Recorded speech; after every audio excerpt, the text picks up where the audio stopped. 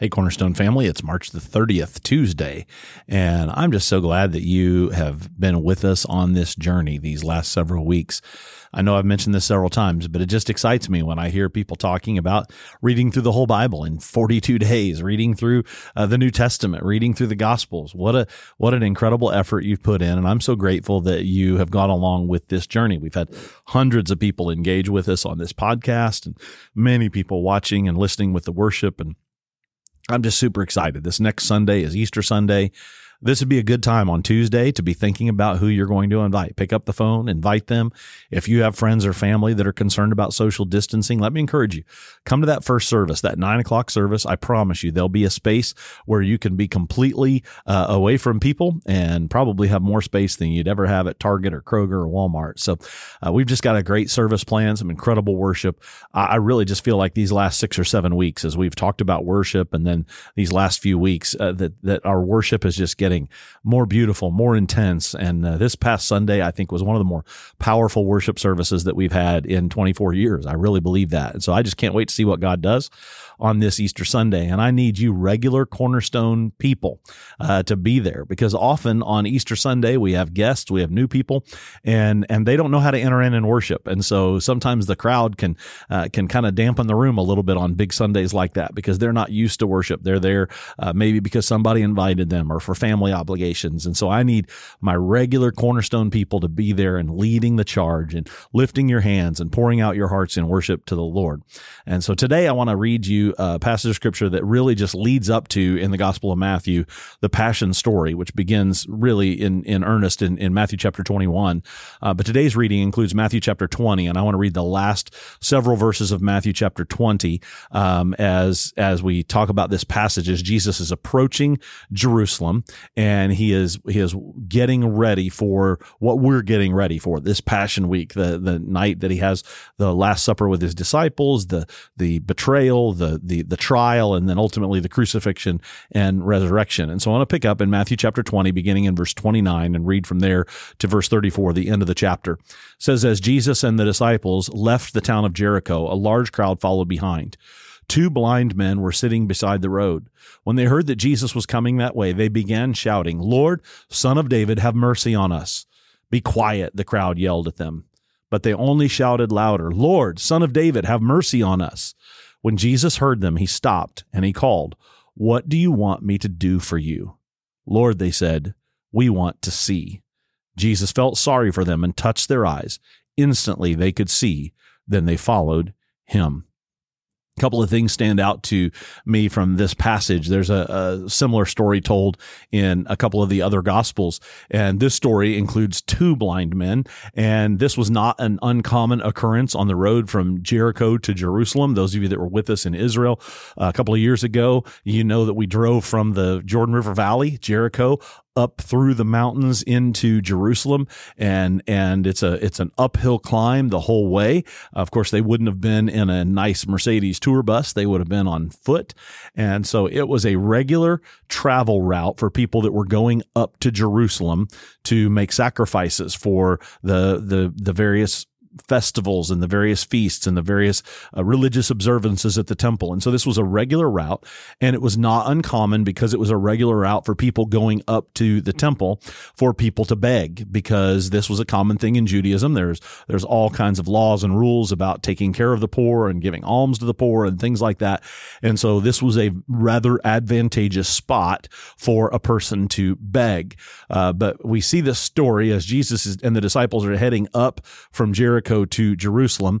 And we notice that there's a crowd with them. It says a large crowd followed. And so it wasn't just Jesus and his disciples. We can't imagine the hundreds of people that must have followed Jesus up to Jerusalem that day.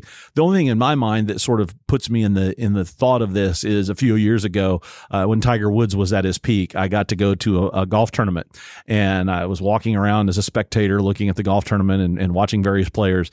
And from across across the golf course, you could see where Tiger was because he had the largest crowd following him. So as he went from hole to hole, the crowd went with him, and he had by far 10 times or more fans than anybody else on the golf course. And that's the picture I have of Jesus. There were people always traveling this route. There were people always on this road, but the crowd following Jesus and his disciples must have been an exceptional one. And the reality is everybody in that crowd probably wanted something from Jesus. They had someone they wanted Jesus to pray for. They had some miracle they were expecting or hoping for from Jesus.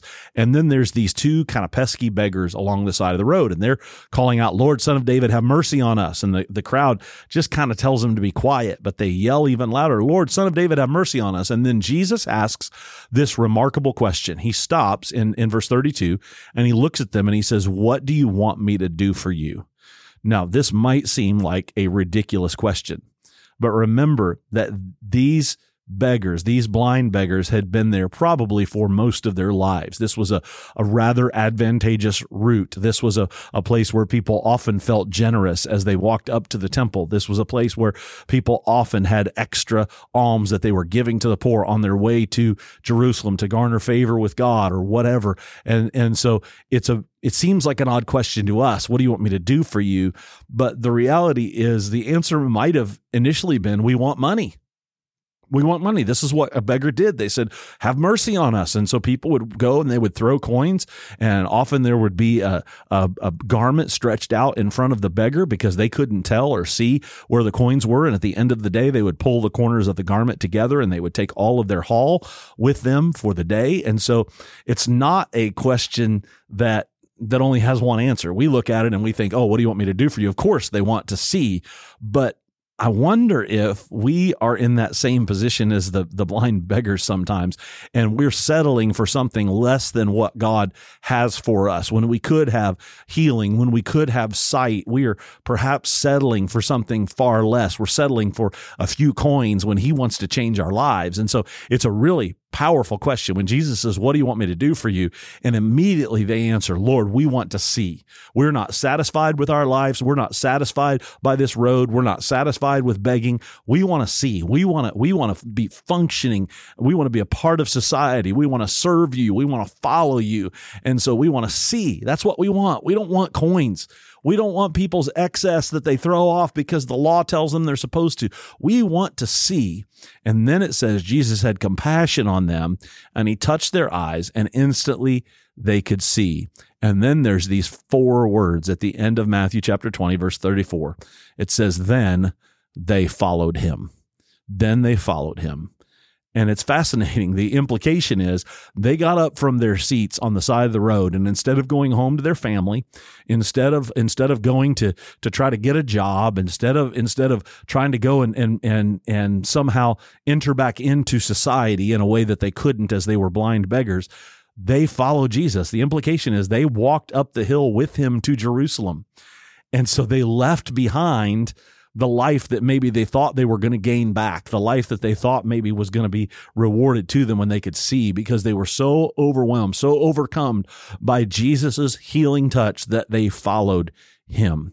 And don't forget what happens in the coming days as they follow Jesus. I wonder if these 2 blind beggars were in the crowd when they waved palm branches and said, "Hosanna, blessed is he who comes in the name of the Lord." I wonder if these 2 blind beggars were in the crowd the night at the Garden of Gethsemane when Jesus was betrayed by Judas. I wonder if they were in the crowd when Pilate gives the people the choice. Do you want Barabbas or do you want Jesus? And they say, "Give us Barabbas." And Pilate says, "What do you want me to do with this Jesus?" And the crowd yells, "Crucify him." I wonder, were they a part of that crowd?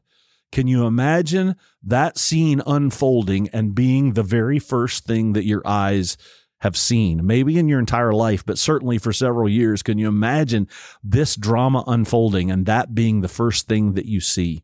They followed Jesus.